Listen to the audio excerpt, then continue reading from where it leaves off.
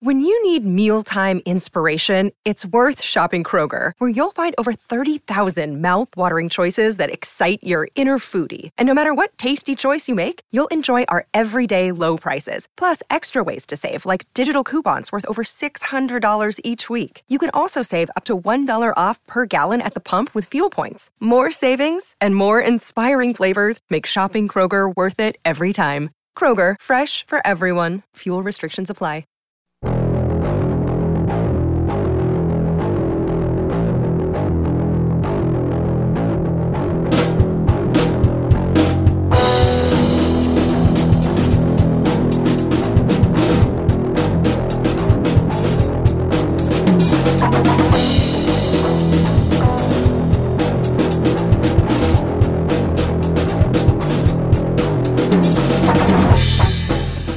Welcome to The Watching Dead, the officially unofficial podcast for The Walking Dead on AMC. I'm Jim.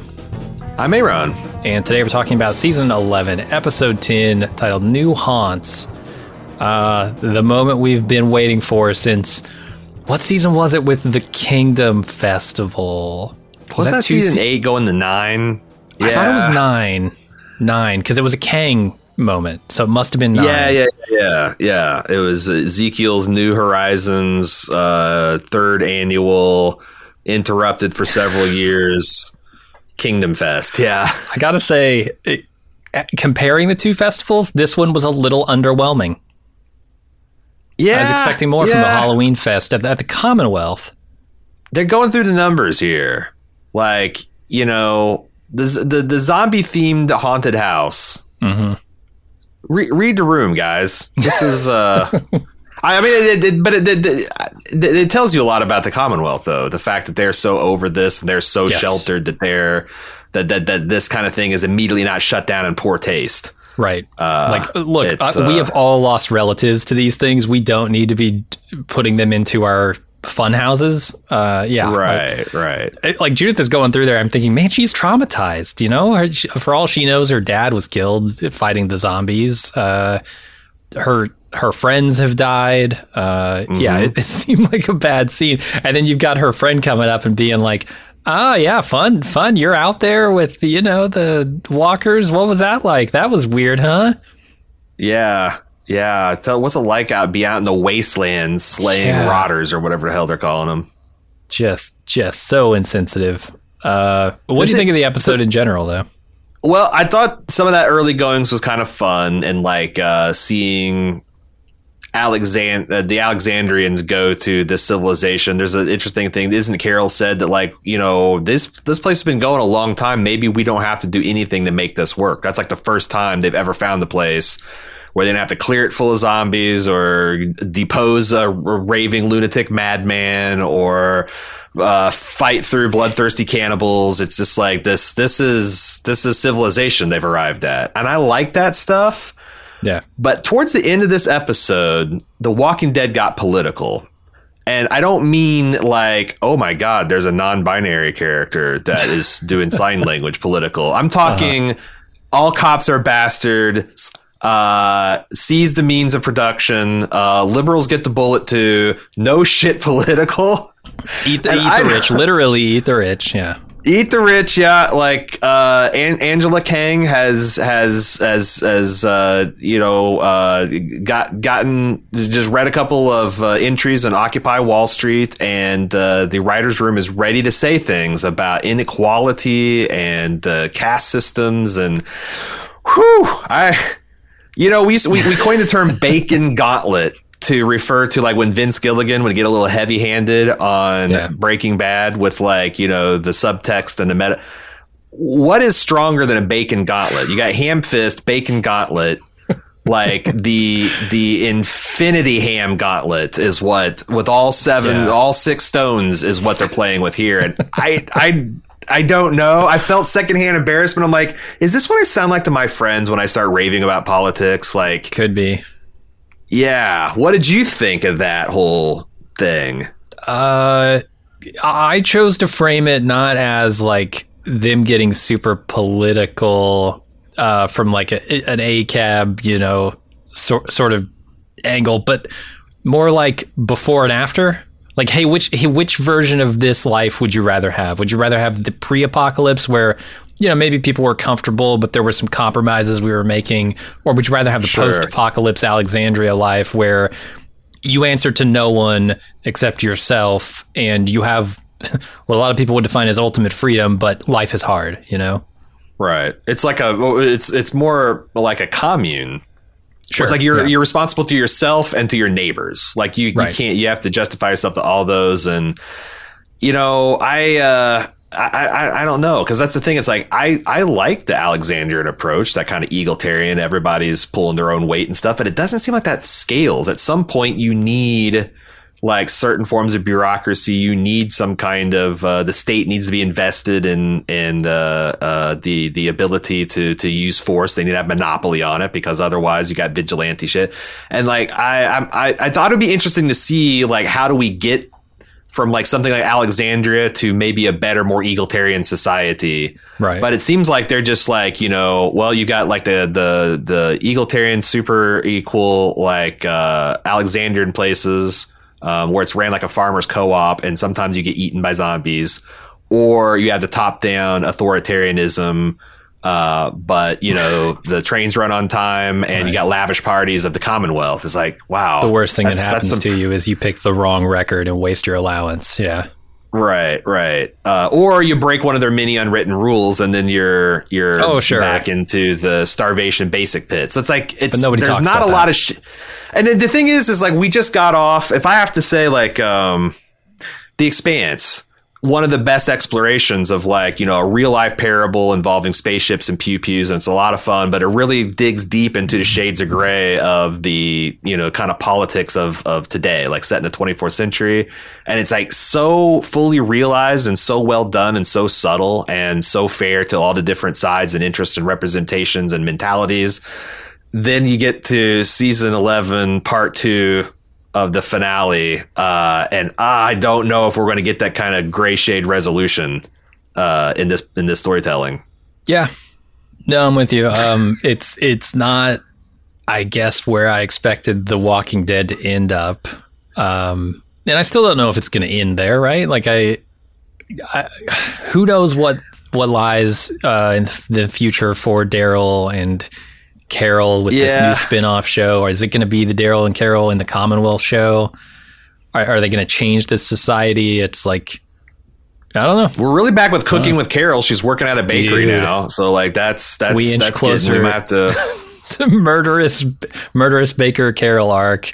Like all she has to do is, if she really wants to advance Ezekiel in the surgery line, all she's got to do is start baking the right kind of cookies. It's true. Getting them into the hands of the right people. Snickerdoodles with arsenic powder sprinkled on them. She knows the recipe. She's done it before. She's done it before, and she'll do it again. God damn it. I don't know. So like when we saw the shocking flash forward last week of Daryl kind of kicking Maggie out of Maggie Town, he's marching on the gates of Hilltop.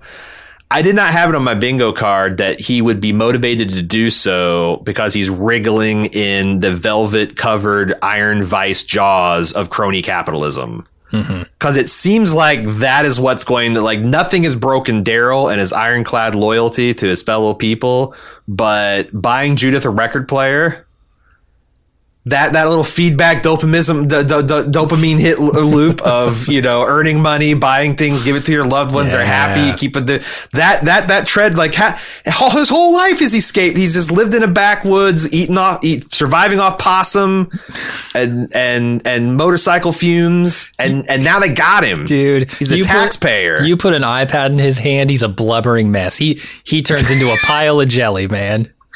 Yeah, I didn't think he would compromise all of his principles just so he could get a little bit of script, but he is doing that, it seems. Totally.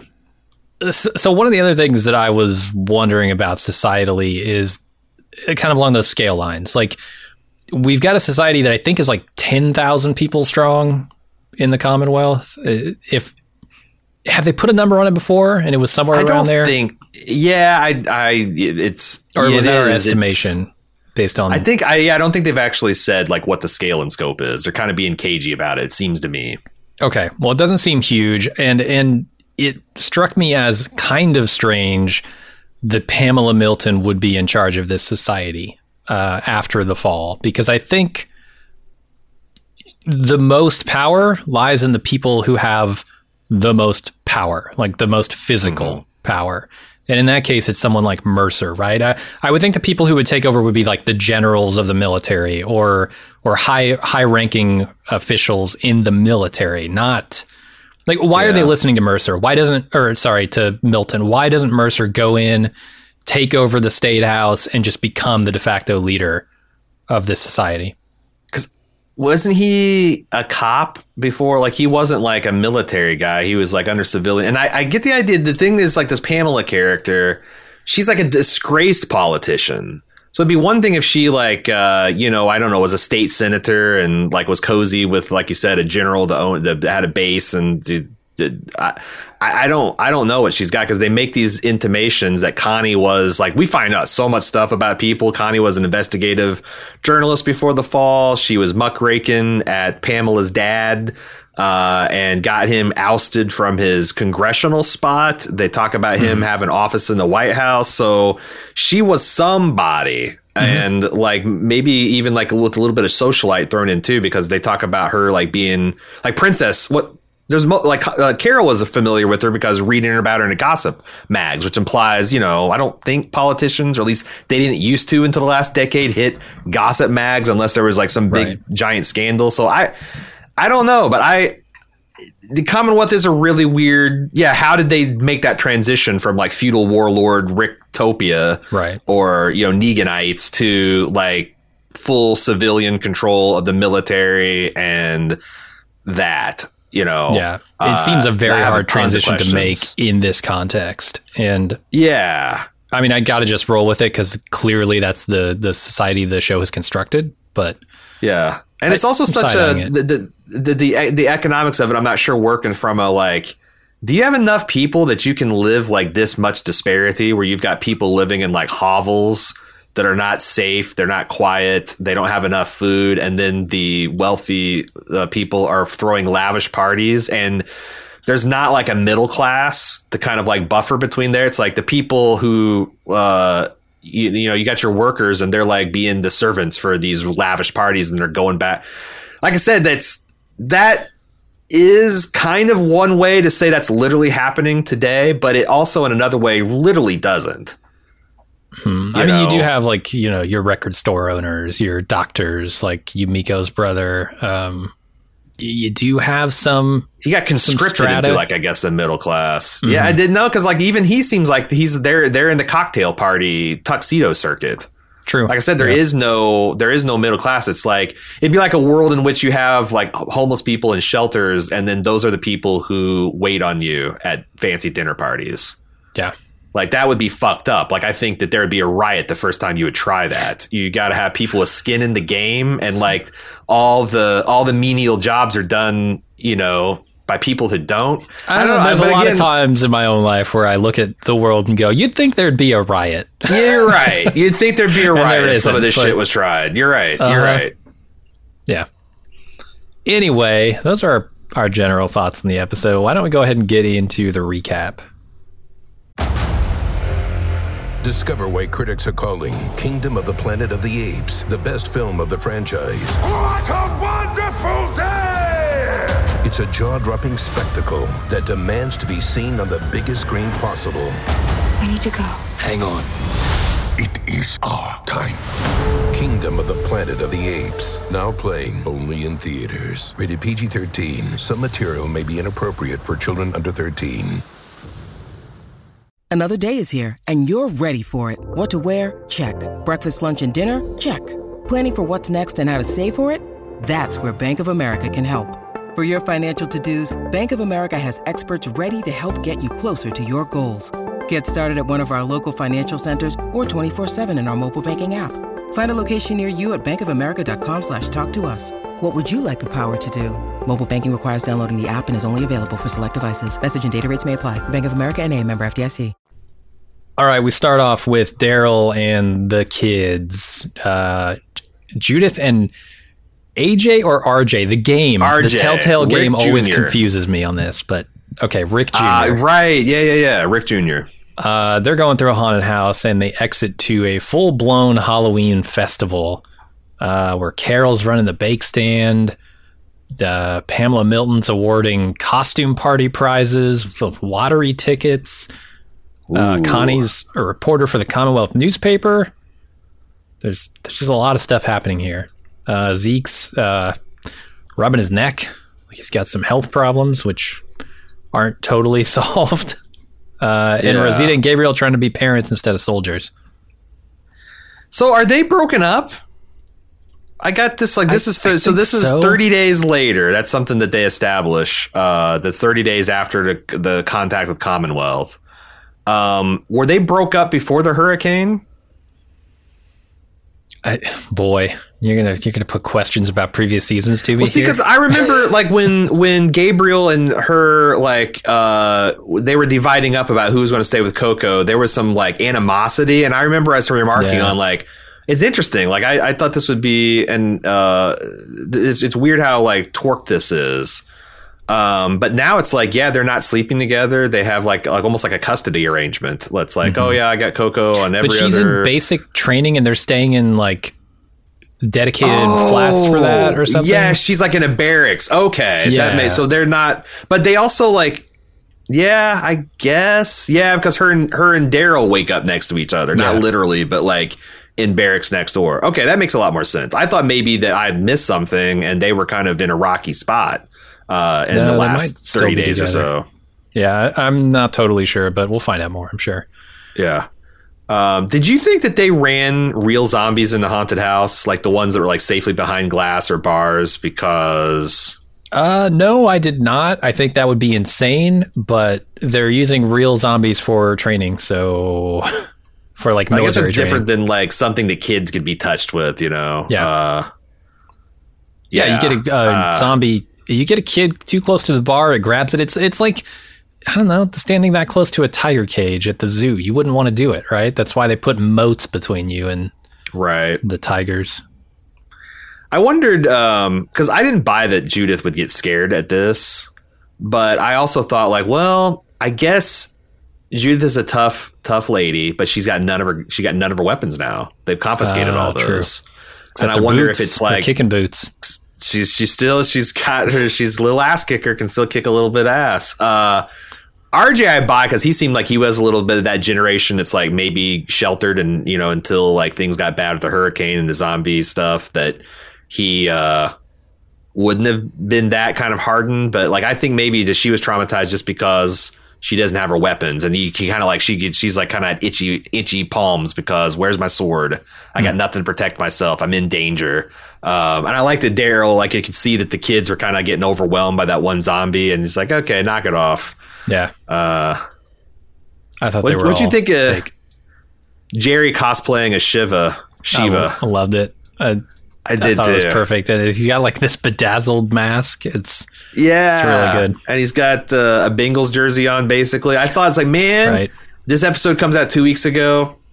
Might have had a different outcome in a Super Bowl. True. Because this is he is bringing big Go Bengals energy to this to this episode. I absolutely love seeing Carol running the bake stand. I knew it. I knew that's what they were going to do, and they did it. That's the Yumiko's brother's bakery too. He's been hijacked from that and put in as a surgical resident apparently. But it's the same place. So now Carol's got his slot. Nice. She's not dressed up. Why is Carol not dressed up? Because what do you mean by dressed up? Why is she not in a costume like everybody else? Even her gingerbread girl beside her is dressed up, but she's not. It's weird that the rules don't seem to apply to Carol in this episode. So maybe she's just manifesting "don't fuck with me, mom" energy. I will go full on Rambo and burn this place down. Ask Terminus, First that's kind of who asked me why I'm not in a costume is going to get it. That's right. Well, I got a special cookie for you, pal. Yeah. How about Connie? We talked a little bit about this in the beginning. We'll find out a little bit about her current story and her backstory too, right? She is currently running the Commonwealth newspaper, or she's a reporter for it. And before the fall, she got Pamela's uncle kicked out of Congress based on some story she wrote, apparently. Yeah, and that's got to be... they have to have a grudge. There's got to be a Commonwealth grudge about that. I feel like you get a little bit more into that in this episode, but... it's interesting to me, a society like the Commonwealth would put someone like Connie into a position of power at the newspaper. I would think they would want to take people who are unfamiliar with the traditional methodologies of reporting and put them in place so that they can control the message. Yeah, it feels like they're setting her up to fail or for some comeuppance, because I had the same, like, why, if you guys were like political enemies, why would they put you right back into your muckraking job? You know, why would, we're full up at the newspaper. Sorry, Connie, guess you're going to have to go to the filth factory or whatever they do. Sure. You know, I'm getting a vibe. Broken glass. Through this whole episode, I'm getting a vibe that Pamela Milton is not necessarily evil. She is simply oblivious. There are scenes later on with the Tyler stuff, right, where he breaks into the party and holds a knife to her assistant's neck or whatever, where she's like, legitimately seems like she didn't know that there were people out there who were angry about the class system that's developing here. Because she asked Lance, like, are there really people out there who, like, thousands of them who feel like this way? Oh, and I think that's, you can read it. Maybe it's just my biases, but sure. I took that as like more of like a word for personal safety. Like, oh my God, are there this many, you know, crazy eat the rich people out there? Or it's not that she's like afraid. She's not mad at the inequality. It's more of like, oh, what if, you know, what if they do want to eat me? You know, that's not good. I thought there were 100 of them. You're telling me there are 1,000 of them? Right. That's scary. Right. It could be that. But when you combine it with her putting Connie in charge of the newspaper, that seems crazy if someone was trying to make sure that message doesn't get out there. Because it's also open-ended that like maybe Commonwealth have tried to do the best they can and they've lost sight of their purpose, and maybe like it's like I'm trying to keep an open mind that maybe Commonwealth isn't like completely evil, but like I don't think that's the story they're telling, which means like how in the world would Pamela be completely naive to what's going on? Yeah. I will say for all the mentions in the last season of Pamela Milton, you hear the name, right? And it's supposed to be like, ooh, who is this big person that we don't get shown, but everybody has her name in their mouths, right? The entrance, they don't give her any kind of entrance. It's just like she's there and she awards the tickets to the lottery. Well, so like I thought it was an interesting entrance because I'm an old school Harry Potter fan, and anytime I see a woman of a certain age in an all pink power suit, like she got drenched by a Pepto-Bismol Gatorade fountain, I get gripped up because I'm like, oh, that lady's super evil, and she's handing out pink cotton candy, and she's got an office full of cat collectible plate things, and it's big Dolores Umbridge energy is what I'm getting from this lady. I like it. I wish I knew the references you were making, but I do not. One of these days. So to me, it was a pretty lackluster entrance. I'm like, oh, she's just some lady who's going to walk on stage and give a kid lottery tickets. The lottery tickets were more menacing than anything. I'm thinking Hunger Games. Dude, yeah, what the fuck like is this? Yeah, it felt very, you're bringing up the coal miner from District 9 and you're going to polish her up for a year. Right. Give her a shot at the big leagues, yeah. There's so much about the world building at the end of this episode that I want to tear into, but I'm gonna hold my peace for now. Yeah, we got to get there first. Let's go to Daryl and Rosita. Unable to sleep because of the rain, I guess, but it's literally the middle of the day. What kind of weird schedule do they have them on in the barracks? Did Greg Nicotero direct this episode first? I was about to say, who directed this thing? Is he shooting day for night here and just forgot day the filter? For night and clear for rainy? He's doing the bifecta, I think. Jesus. Yeah, it's confusing to say the least. Rosita says, it's weird worrying about money again, and there's a spray paint on the wall that mentions equality, so obviously there are some class issues. Here's where it starts to really develop. Got the resistance. I think we already kind of knew that based on Eugene's interactions with Pamela Milton's son, whose name I don't know. He's in this episode. He's the I'm just calling him the Dandy until I learn his name. I like it. Because fuck that guy. And even after we learned his name, I mean, we still called Boston Rob was Boston Rob till the bitterest of ends. So even yeah. after, yeah. Uh-huh. Then Jerry is playing with some kids, his kids actually, not just random kids. Jerry would though. Jerry's the type of guy who would just find a collection and could just be playing with, not in a creepy way. It would be okay. Just in the Quilted Mountain you can trust your kids with. Zeke decides to give one of his kids his tiger leash, and then Carol tries to talk to him about his health, and he says, I've never been better. He's still smiling. Dude, this is the lamest old person giving a young person a gift. Like, you children have you can keep this tiger collar on 2 conditions. Number 1, it gives you as much pleasure as it does me, and 2, you always remember the tiger that you probably have never actually met. Bingo. And honor her memory. Like, yep. Also, when you play, how often are you going to play with this collar? Like, it's fun now because Dad's a tiger and you get to lead him around, but like, I'm just thinking, like, what does it look like for Jerry's kids to go home and like, okay, it's your turn to wear the leash and like, this is getting weird, man. Like, it's a giant chain with a leather studded collar and you're giving it to 7-year-olds to play with. What? They'll grow into it. They'll grow into it. We'll just say that. They're going to David Carradine themselves is what they're going to do. Too soon. Jerry's going to go for world's greatest dad here in a couple of years. I tell you, you want to you keep it. Yeah. So what kind of memento is this? I agree. Especially the part about not ever having met the tiger, not really knowing the tiger. Look, Zeke, Shiva's memory is going to die with you. I hate to tell you, but you and Jerry are kind of the 2 holdouts who give a shit about this tiger. Yeah, the odds that a child in North America will ever see a tiger again in like several lifetimes is almost nil. Yeah. On the other hand, like, tigers are going nuts over in India and like Siberia. They're just like roaring back. They got a steady supply of zombies to eat. They've never been happier. Yeah. Not so much here in America, though. All right, Carol decides to steal the hospital janitor's keys and check Zeke's file to see what's up. She's caught by Yumiko's brother, and he tells her that Zeke's surgery is going to come too late to save him and asks that she keep it to herself, which, I don't know. That seems crazy. I would think you'd want Zeke to know, but meh.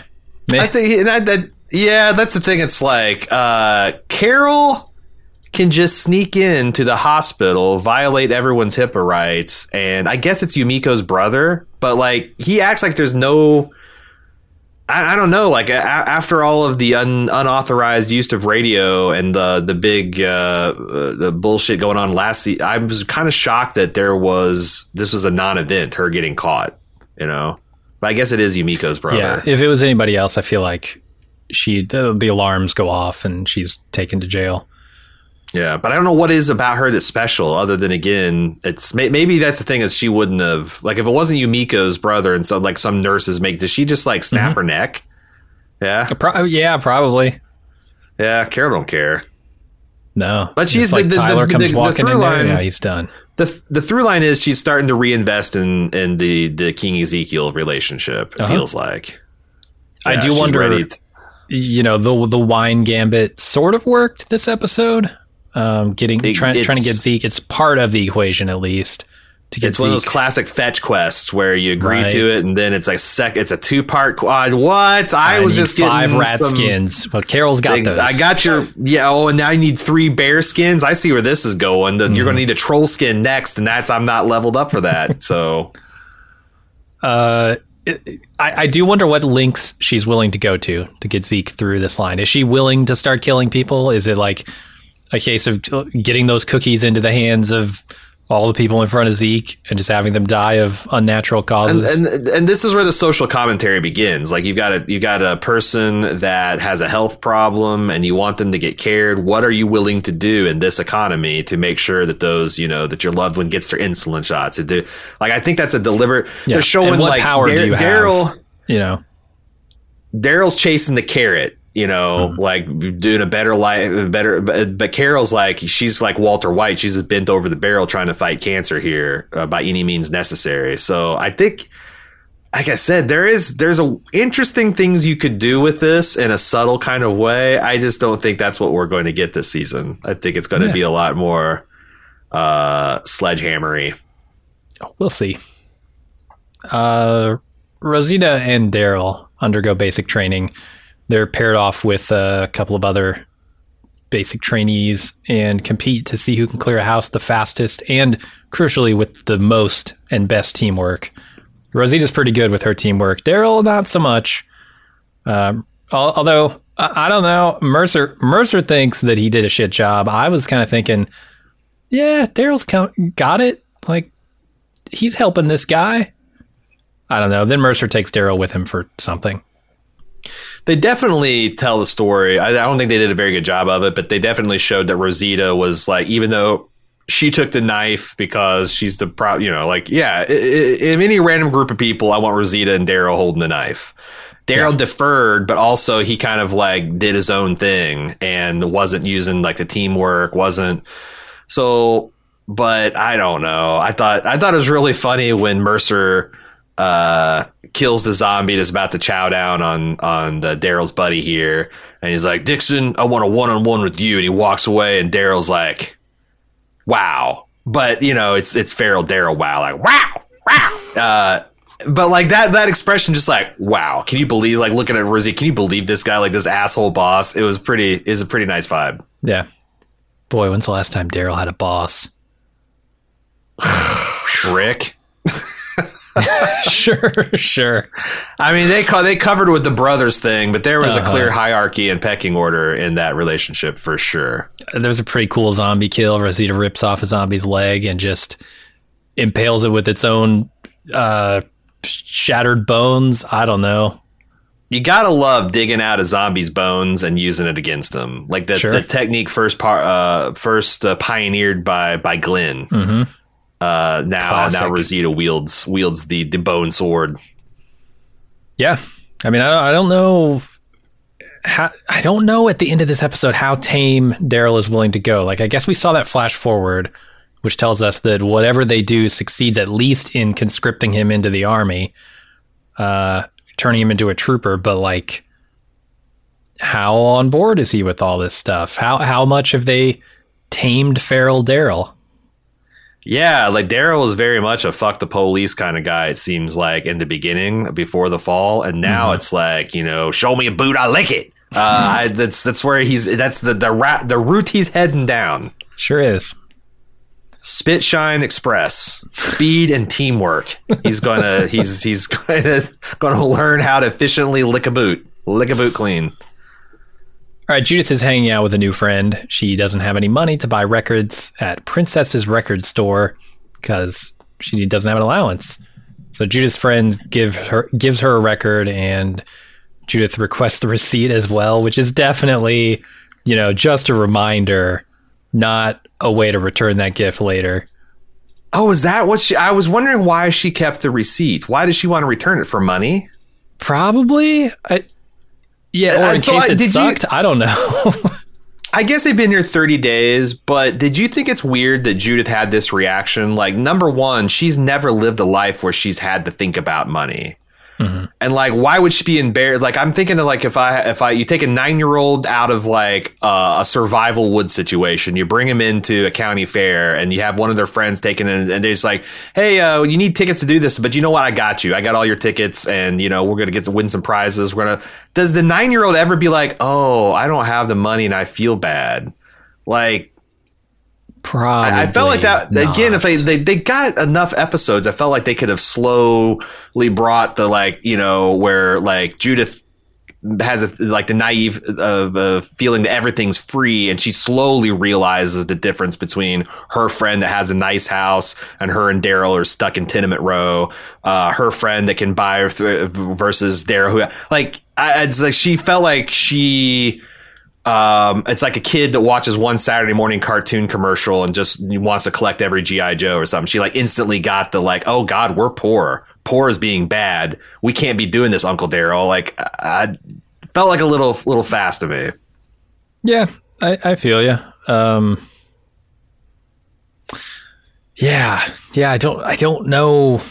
I get Rosita's reaction, right? Like the return, it does feel weird to return to money, probably, when you've been in this scenario for so long. Oh God, yeah, it'd be bizarre. I've never had the experience of because you kind of get that on vacation a little bit, right? Where you're willing to spend whatever it takes to do the things you want to do, to eat out every night. Sure. Money is no object when you're on a nice vacation. But then get back to your real world and you got to go, man, I can't go to the fancy restaurants tonight. It's not within the budget. Right. Yeah. I've had that experience. I've never had the experience of never having interacted with money or thought about money. So I don't know. Judith has the reaction she has. Nice. Does it also seem like horse shit the princess is earned I guess this kind of middle class life by being a record store employee, where Daryl and Rosita are put through the ringer with zombie boot camp. Yeah. Maybe that's part of the inequality is why does everyone get the same kind of income card? Is everyone paid what is the going rate for a baker versus a security trooper versus I get the impression that a lady that runs the record store register, which is an amazing place for a princess to land. Don't get me wrong, totally. But fits her. Yeah. I don't know, because Tyler later says something about they took away a spending card, which implies that not being a trooper means you don't get a spending card. Yeah, right. The troopers are subsidized, a step above, maybe. They're I think so. It's grueling, but they get much better. I don't know. I haven't got, like I said, the world you have to buy your own building- uniform though, right? From the company store. That's where they get you. Yeah. And guess what? It costs about a year's pay, and it lasts for about 13 months. Yeah. So they really get you. Who knows? We'll see more. All right. Carol sees Lance try to deliver Milton some subpar wine, and in that, she sees an opportunity to get into Milton's good graces. So she goes out and hunts down the best bottles of wine she can scavenge, almost getting eaten in the process. What did you think about Melissa McBride and her rolling around with a zombie on the floor? I kept on thinking when I was watching it, it seemed like she was a little phoning it in. We had the one woman rats chasing scenes of last year. How do you get it up for this scene? This is after 11 seasons.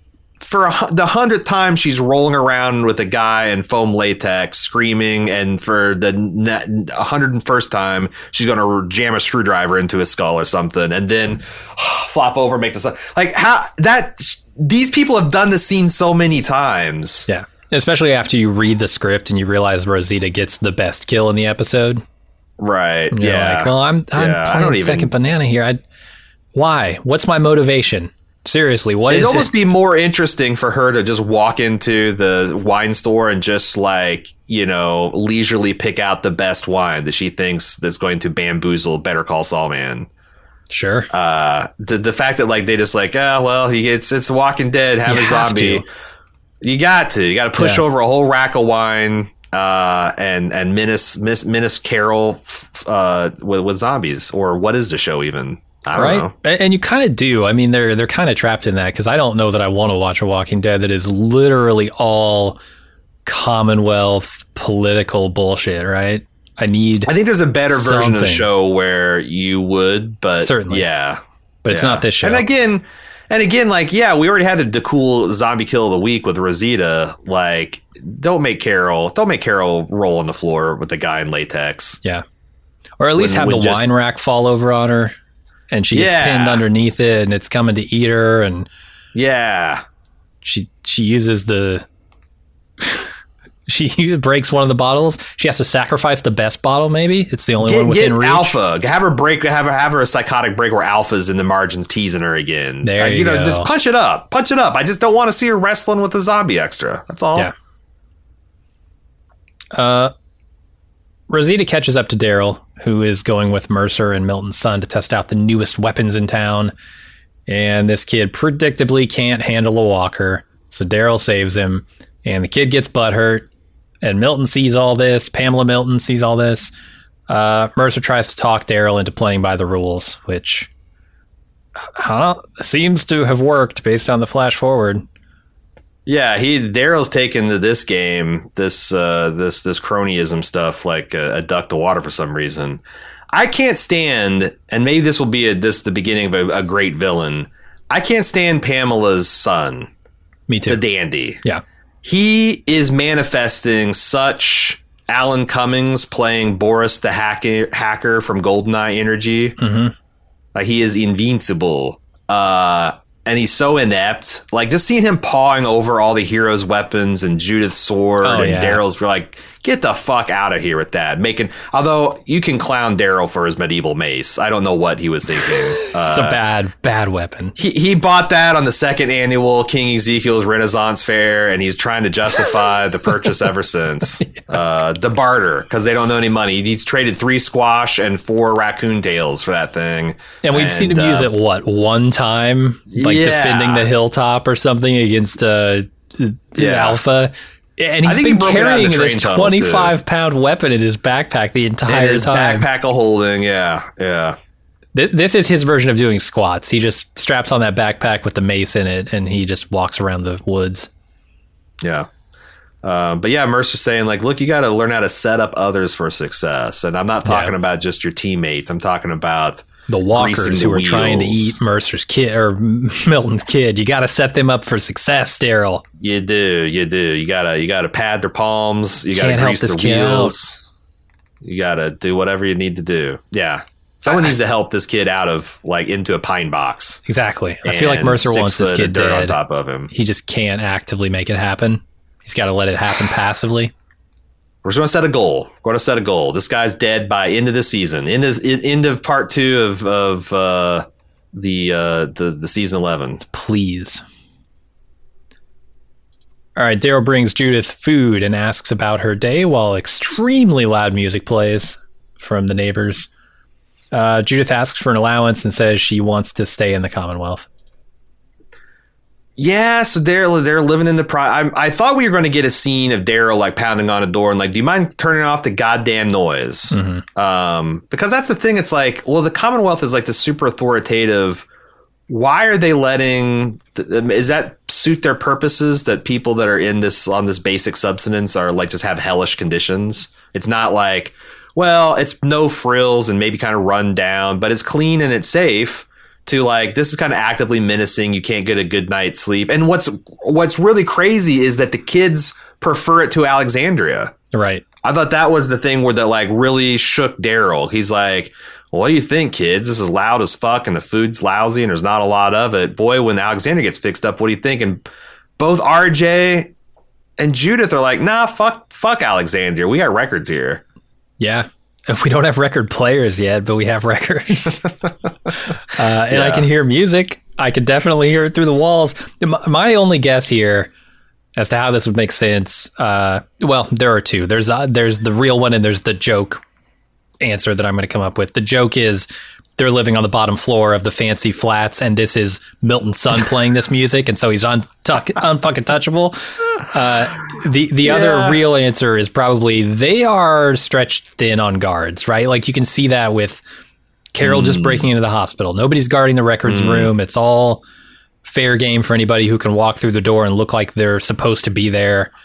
I get the impression that a lot of troopers, they probably lose a lot of people in this basic training because they just throw them to the walkers and let them sink or swim. And yeah, it seems like most people are conscripted into the troopers who are out on missions and things, right? It doesn't. I don't see a lot of troopers just kind of hanging around important locations in this place. Yeah. You might be onto something there, that there's just like they don't have enough to maintain the peace. Yeah, not everywhere. They got their hands full dealing with the elites and keeping the zombies out of their business. I did think it was like a little touching that Judith is like, oh, I want to stay here. Well, as long as mommy knows where to find us. Because you see, like, that's like, yeah, I'll go back to Alexandria if mom won't know how to get here. But like, assuming we can put a note, be like, hey, mom, we're here. I thought that's cute that she's still thinking of mom. Yeah.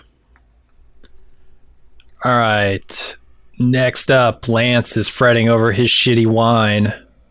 Carol delivers her bounty and requests that Zeke be moved up the line for surgery. And he, says, well, we'll have to see how good the wine is. Some Chateau de Vomay. I wonder if that's a real label, if that's something they created. Dad did create that for the show. Oh, yeah. I mean, Angela Kang probably has like a case of this in her wine cellar. And she's like, yes, this is my best wine. Let's put it in the show. Chateau Kang. Yes. I found it offensive just to its core that Lance was surprised Carol could get out of the walls. Are you kidding me? Are you kidding? Yes. These people... It's Carol fucking Peltier, dude. Right? She probably dug a tunnel and hid it behind a trash can or whatever they had in Alexandria. Can get through your walls, around your walls, in your walls, under your walls. She is your walls. You don't even know it yet. Walls. Yeah. So that should have been her response. Yeah. I am the walls. There is no wall? I don't know. Like a Matrix kind of thing? Yeah. I am the wall that Jack Nicholson stood on that you couldn't handle the truth of. Oh, boy. All right. Prison Tats, who we've not talked about yet, who has not shown up in this episode yet, serves wine at Been a while since we've seen Prison Tats. Yeah. Totally. She's serving wine at Pamela's fancy party. Yumiko's brother is getting absolutely smashed. Princess flirts with Mercer, who is looking fine in his new suit, and he invites her to join him in the party. Is it just me, or is Princess... First of all, this is post-apocalyptic world building. Who is the thronging masses of people cheering the elite, the people showing up at this party? Like, Mercer, I guess maybe he's a celebrity and that he's like their head security guy, and Pamela because she's their leader. But like, this... It's a weird class of like lawyers and doctors who are showing up and they're getting a celeb. Like, I got the idea that maybe these people's like the job was to be paparazzi to reenact the importance these people felt in their old life. Like, there's not actually a National Enquirer. There's not a newspaper that's like doing full color press. Like, who? Yeah, what the hell is all this? Boy, that's another level of like vanity, huh?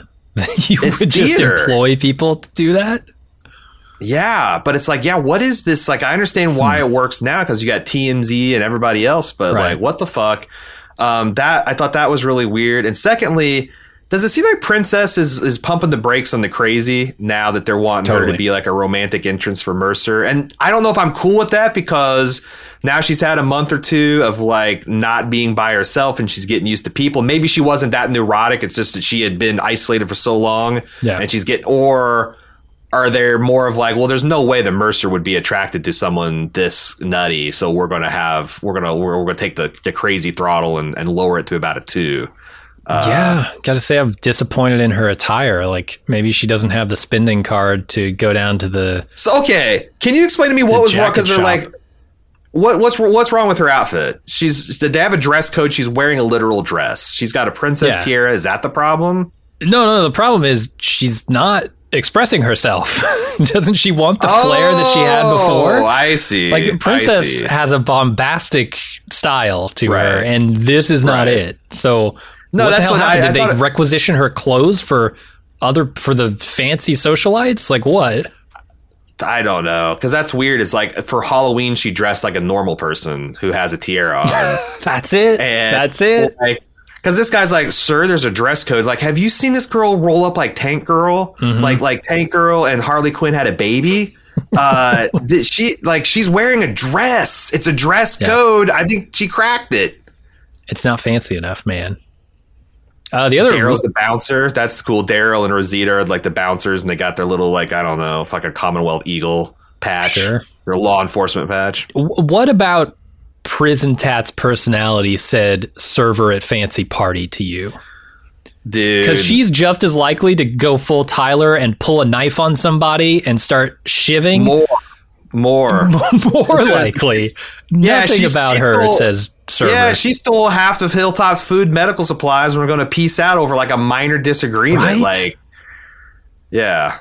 Yeah. And she's like, God, I fully agree. That's the thing. It's like, I fully agree with a lot of things being espoused and like her not wanting to narc on her friends. Like, I think that's great. But like, she does it at the most obnoxious way possible.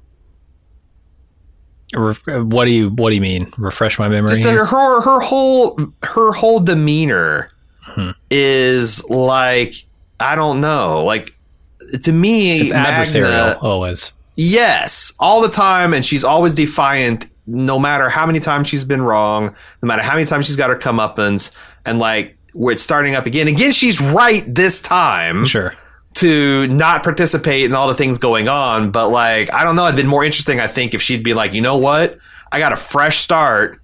I'm not gonna do all the bullshit that landed me in jail the last time. I'm gonna be like kind of like a straight air, maybe not snitch, but maybe not. And she's instantly kind of getting like, she's clearly going to be leading the revolution in 2 or 3 episodes, is what I think. Mm-hmm. We didn't get to see where they placed Yumiko.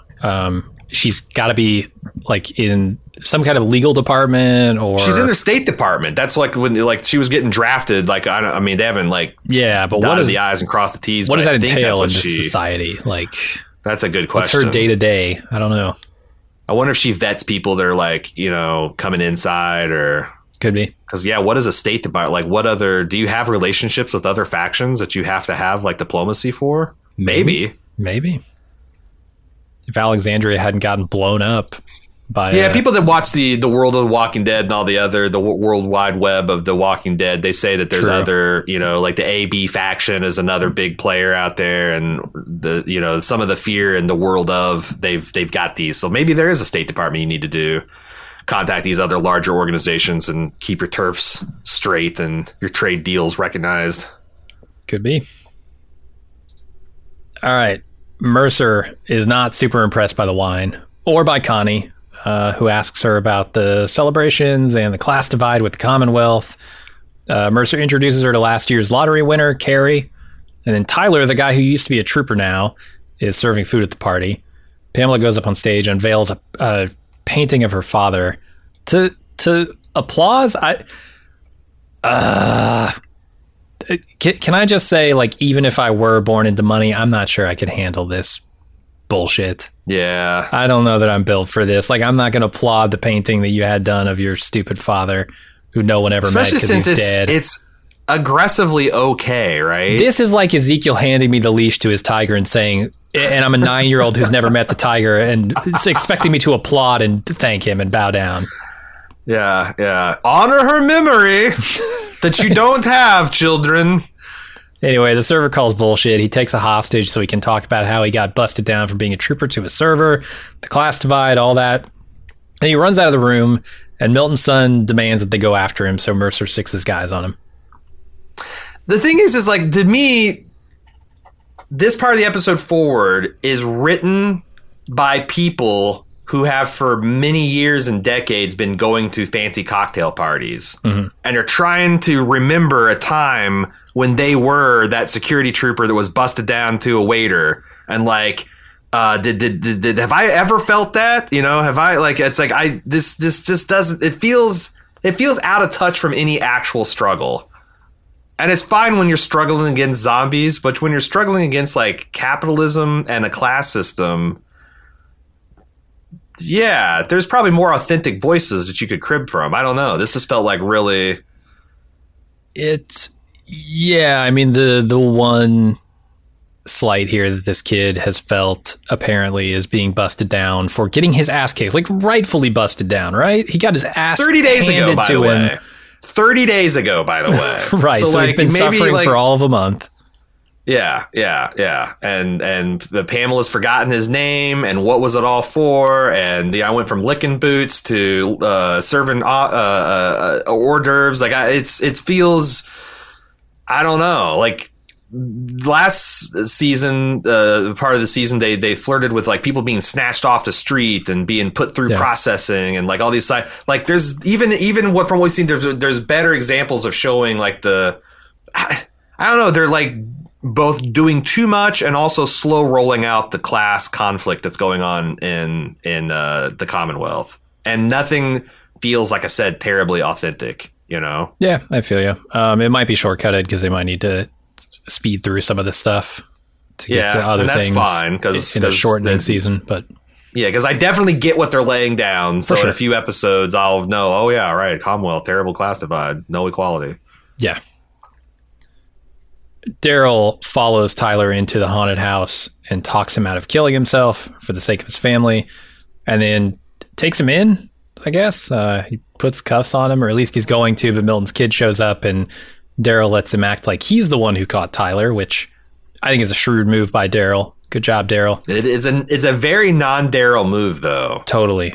Yeah. And I think this comes about because of what Mercer said to him earlier, you know, when he killed the zombie and for that kid, and he's like, nah, you gotta treat this kid with kid gloves because he's a kid. Do we know? So like we had the whole controversy last year of Stephanie and Decoy Stephanie, and Decoy Stephanie has got a prominent place by Pamela's side. We found out her name is Max, right? And this, like, it's a very weird way. Like she's, you know, like the disgruntled ex-trooper has got a steak knife to her throat. And she's like, I'm just like you. And Angela looks at him and it's like, her name is Max. And like, what's like, this guy's like so hopeless that once he knew the girl's name or had a little bit of empathy, he couldn't go through with steak knifing her. I don't know. And again, like you said, this guy's like, his whole thing is I made one mistake. Mm-hmm. You didn't like forget to turn your keys in at the end of the shift. You didn't show up 5 minutes late. You let a prisoner beat you up and take your shit and get away. Yeah. That's not like serious. One mistake. You know, like sometimes in your company manual, they're like, well, if you're late 3 times in a 90-day period, you can have documentation done. And there's some stuff like if you punch a person, you're fucking gone. Yeah. I feel like letting someone beat you up and take your weapon and escape is one of those kind of like, yeah, you're going on the shit list instantly. No pass and go, no collecting $200. No, I think it was definitely warranted. At least removing him from his position and maybe putting him through some more training first, because I don't know, but they bust him down to server. Yeah. This is the scene where I felt like maybe Milton wasn't as intentionally evil as she seems, because she's talking about like, are there thousands more? And she might seriously not understand that there's a class divide happening, but man, look around you, lady. Read the room you're in. You have a class divide happening before your very eyes with your servers and your party guests. And they and maybe especially she with the fucking lottery. How could you not know? Okay, dude, no, she knows. Yeah, she knows. Because that's things like we celebrate every person who contributes to our vital economy. Look at our lottery winner that we like. Okay, well, how many people win? What's the do you not understand that once you win? What does that even mean? Like, and the concept that you have to have a lottery to pull people out of the shit conditions they're in and expose them to your fancy version of life is not proof enough that there is a problem here. Yeah. It's a dumber version of the conundrum of Earth people on Basic and the Expanse. You know, are they lazy takers? They don't have to worry about it. Or are they the people that are squabbling for nothing and they get taken advantage? Yeah, but we're not going to get any of that depth in Shades of Grey on this show. Sure. All right, Carol gets news that the wine went over well, but there's more she needs to do. And Mercer sends Rosita to ask Prison Tats if she knows about Tyler. Prison Tats guilt trips her about being a trooper recruit and then runs away. I don't know what version of Prison Tats that Rosita thought she's going to talk to. Like the whole, like, oh, you're not going to narc and you're not going to say anything. Like the way Rosita's like, I can't believe, like, you know this woman, right? But I don't know. It's like this in 30 days, this corrosive environment is like splitting this group up. like maybe Commonwealth doesn't so much as assimilate people as it isolates them and pits them against like their natural allies over stupid arbitrary divisions. Like there is kind of some interesting things they're doing here. It's just that gets buried from like all the really obvious stuff that they're doing. Yeah, no, I feel what they're putting down here because look, everybody's life has day-to-day bullshit that can only happen in modern society. And if you were cast out into the woods, you wouldn't have to worry about any of that stuff. And it would be such a relief, right? Right. And it comes with the trade-off of, well, now you have to figure out how to feed and clothe and protect yourself from the elements and nature and other people and all that stuff. Like with freedom comes cost, right? They are telling that story. And I don't think they're telling it terribly. I've certainly seen worse examples of it, but yeah, what are they ultimately going to say about it, I guess, is the question. Are Alexandrians going to make the choice to, yes, live in the Commonwealth and trade, modern conveniences and squabbles for security, or are they going to go back to Alexandria? It's going to get more interesting, I think, I hope, when Maggie and her team come back into the picture with that flash forward we saw, right? Where they want to live that life. Why are they not being allowed to live that life, Yeah, and there's also the whole, ominous Pamela has questions about the Alexandria Project, and, post-apocalyptic Better Call Saul guys got notes and some plans, and she's got some questions and thoughts, and I do think that they're, Maggie's just going to be she's just going to be a straight-up libertarian, Sure. They're just, they're going to have, the dumbest possible version of, a local college Democratic Socialist of America recruiting office. They're going to have the dumbest possible version of a libertarian society. And then they're going to have, Commonwealth as a critique of 21st century America. For sure. And we'll see how it goes. But there's there's some codes, all those that this place is like a city from before. It's what Rosita says. And then Magnus shoots back. Yeah. And look what side you're fighting on. And it's I don't know, was this show's thesis that everyone should just move out and get an agrarian farm, or is there something that's literally not possible? But or can you scale something with the equality and fraternity of of Alexandria? Can you scale that up to a modern city?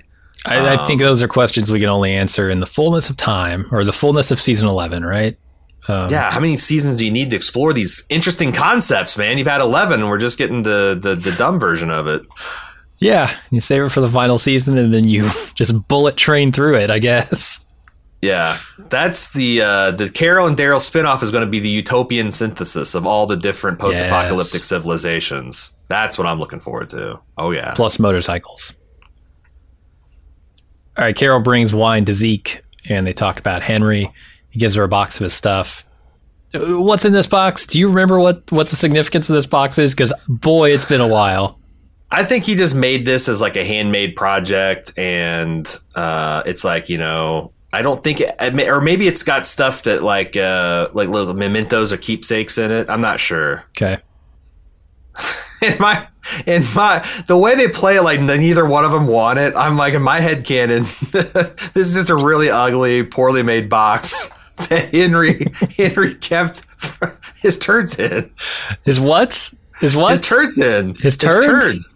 It stinks. Because the plumbing was broken in Kingdom? No, just some people do weird shit, like fingernail clippings in a jar or something. Yeah. Yeah. Like Howard Hughes stored urine in glass jars and wore clean. Henry, he's a nice guy. He had a good heart. He just every once in a while had a turd he had to save, and this was his turd box. and Carol was well, no, I really don't want it, Zeke. No, I want you to have it. No, you need to keep them in. No, no one wants this turd box. Jeez. My mind did not go there, but all right, sure. It's just weird. He's just some weird nice guy. Just keeps a turd box. You read on Reddit sometimes, or who's that guy Dan from Giant Bomb who had a what was it? A burrito plate, yeah, where he just a hot dog plate. He's the same. Yeah. Just he never washed it, never changed it. It was a paper plate. Just microwave 300 hot dogs a year on it. Yeah, for his full time in college for 4 years. Yeah.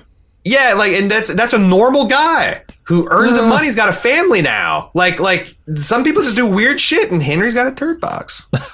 Right. I mean, what I took away from this scene is that Zeke knows he's dying and he's giving away his possessions. He's making peace with his time coming to an end.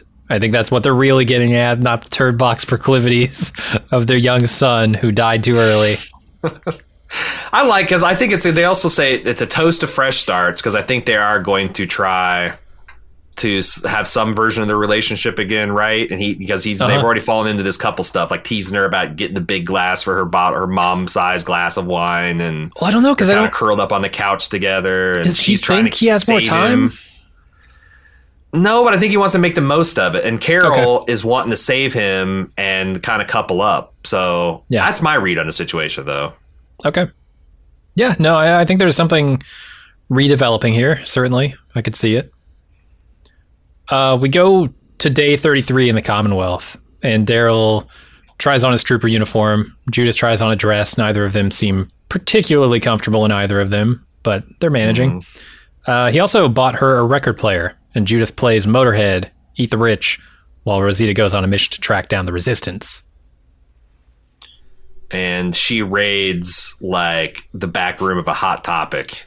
You know, they're silk screening a whole bunch of I'm thinking of Spencer. Never mind. That was my generation's Hot Topic. Yeah, but they're like, you know, like a whole bunch of Che Guevara t-shirt, kind of like, you know, like you can also get a baby Yoda Grogu stamp if you want it. Yeah, very, very, very safe, edgy political slogans and posters, and It looked like someone's room from Life is Strange. It looked like Max's room. There you go. From Life is Strange, totally. Yeah, and there's dozens of them. Pamela's should be afraid. There's people they're gonna bring the whole world down. They're gonna insist on equality, and it's going to. It's I don't know. I'm interested to see what other. Also, like, is this the other thing that's about this particular analysis? I would say is it's also very one dimensional. Like, it's just class. There's no, as far as I can tell, sexual or gender or racial dynamics at play. It's just the haves and have-nots, and like. Boy, that is another way that you can really kind of fuck up your worldview, because if you ignore that other stuff and how they all intersect, you're going to come across as like tone deaf to somebody, and I feel like I don't know. I wish. Yeah, I'm dreading the commentary that we're going to be getting this season. Unfortunately, I wish it were that simple in our actual real world. That we could just fight one thing at a time. Right. Narrow the scope down to a single issue, and everybody would get on one side or another, and we would understand where everybody stands, and shit, they would understand where they stand on an issue, but it's far more complex. That's the thing. It's like if you can't have, because that's the thing. It's like, how are they going to? They're trying to tell these stories of like people being split by arbitrary lines and but like they only have the one dimension of like money, whether you got it or not. That like they don't have like the reason that a lot of these one of the big reasons a lot of these conditions persist is because you've got the wealthy elites being propped up by some of the poorest people for like ideological reasons, or because the wealthy elites are saying, hey, these other people are taking your money, these other less than people, and those other people are usually divided along well, here the other people are like outside of the Commonwealth, right? Like they're the walkers, because like security is a big banner that you can fly to prop yourself up, and then that extends to other humans in this world too. Well, so that gets you the us versus them engine, which is important for an authoritarian regime to keep going too. But they also need the like us against us. Like, instead of unifying, like all the people who are not, paid and are scrapping and don't have enough and are dying because they can't surgery, instead of them all taking common cause, what separates those into factions? If it's not region or nationality or race or like what is the thing that keeps them from unifying together and being like, well, this is just bullshit. There's a hell of a lot more of us than there are of you. Is it the lottery? Is it that simple? Is it just like everybody thinks they have the opportunity to cross the gap between classes? Yeah. Yeah, that's the carrot. It's like I said, it's pretty one dimensional and flat. But we'll see if they can make it interesting. They might flesh it out. But that's it. That's the end of the episode. That's all we got. All right. We don't have feedback. We're going to see how much feedback we get this week, and if it's enough to justify a standalone feedback episode, then we'll have that out midweek. If not, we'll consider all the feedback on next week's episode 3 of The Walking Dead. We will see. We'll see which way the politics, the political situation, the socioeconomic situation shambles forward next week on the next one. Until then, by the way, Walking Dead is where you want to send that email. walkingdead@baldmove.com. If you got feedback, we'll consider it. We'll see you on the next week's episode. Until then, I'm Aaron. And I'm Jim. See everybody.